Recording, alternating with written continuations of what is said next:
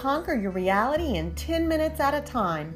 I'm Dr. Jen Bickerton, a happiness coach and fibromyalgia lifestyle educator.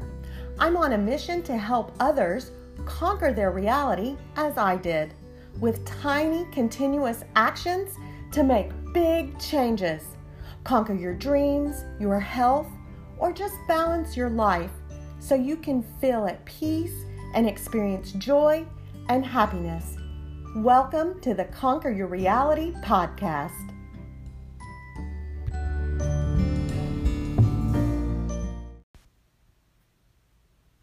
Welcome.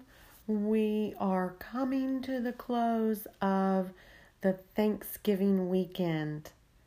I belong to several fibromyalgia Facebook groups, and after reading some posts this weekend, I decided that I wanted to talk about setting boundaries.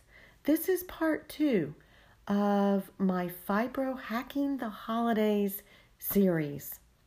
The holidays are all about spending time with people, and many get together with friends and family that they don't see most of the year. This usually involves a lot of preparing for gatherings and may involve traveling.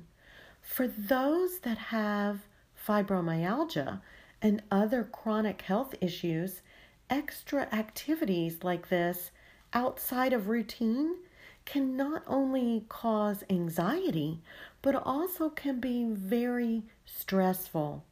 I know, just standing on your feet, cooking a meal for a big group of people that you are not ordinarily accustomed to hosting can be too much physically. But if you have any family drama that may come with a group of folks gathering, then it can be extra stressful.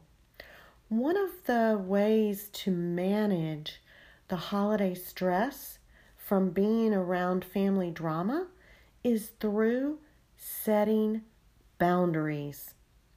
Boundaries are your personal guidelines for what you expect from others and how you expect to be treated and supported.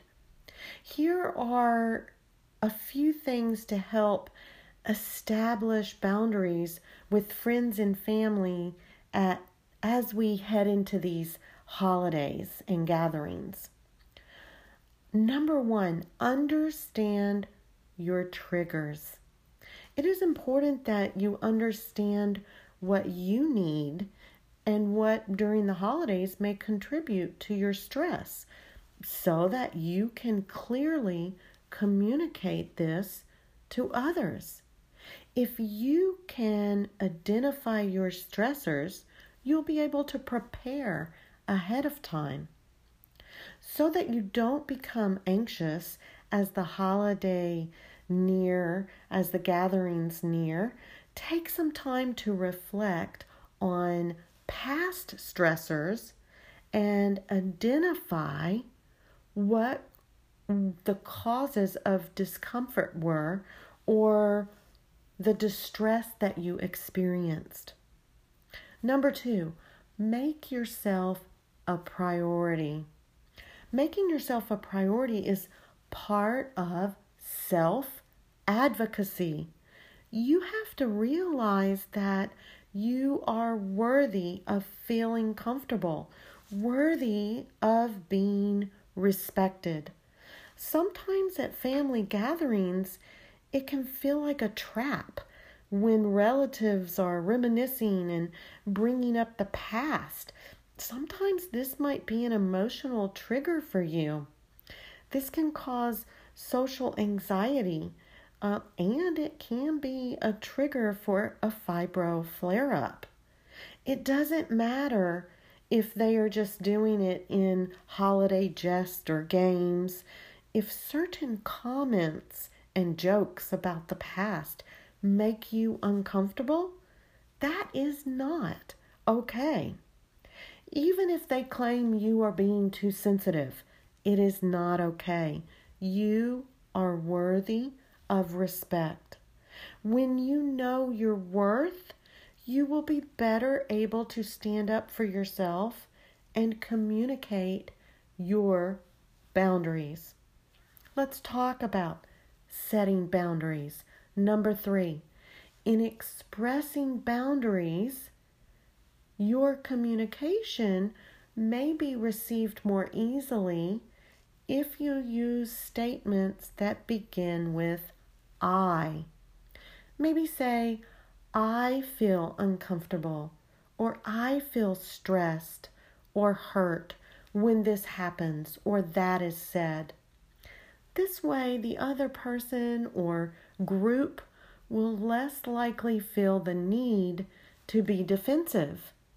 If you keep the dialogue about you and how you feel in certain situations, it is more about helping you than it is about attacking what they do or say that makes you feel that way. Number 4, communicate your needs. It is so important that you think about your holiday stressors beforehand. If family drama is something that triggers you every year, then this is the year to communicate that. If the point of the holiday celebration is to spend time with loved ones, then communicate this early. A lot of women with fibro feel overwhelmed by family drama because others make comments about them that make them feel lousy. I am part of several fibromyalgia Facebook groups, and it is so sad when these women must listen what they must listen to from relatives. Because fibro is an invisible ailment, there is a lot of judgment, and these women feel it. If this has been you in the past and part of what you've gone through, know that there are many of us that see you and we understand. Number 5, plan to stay calm. Make a plan to stay calm.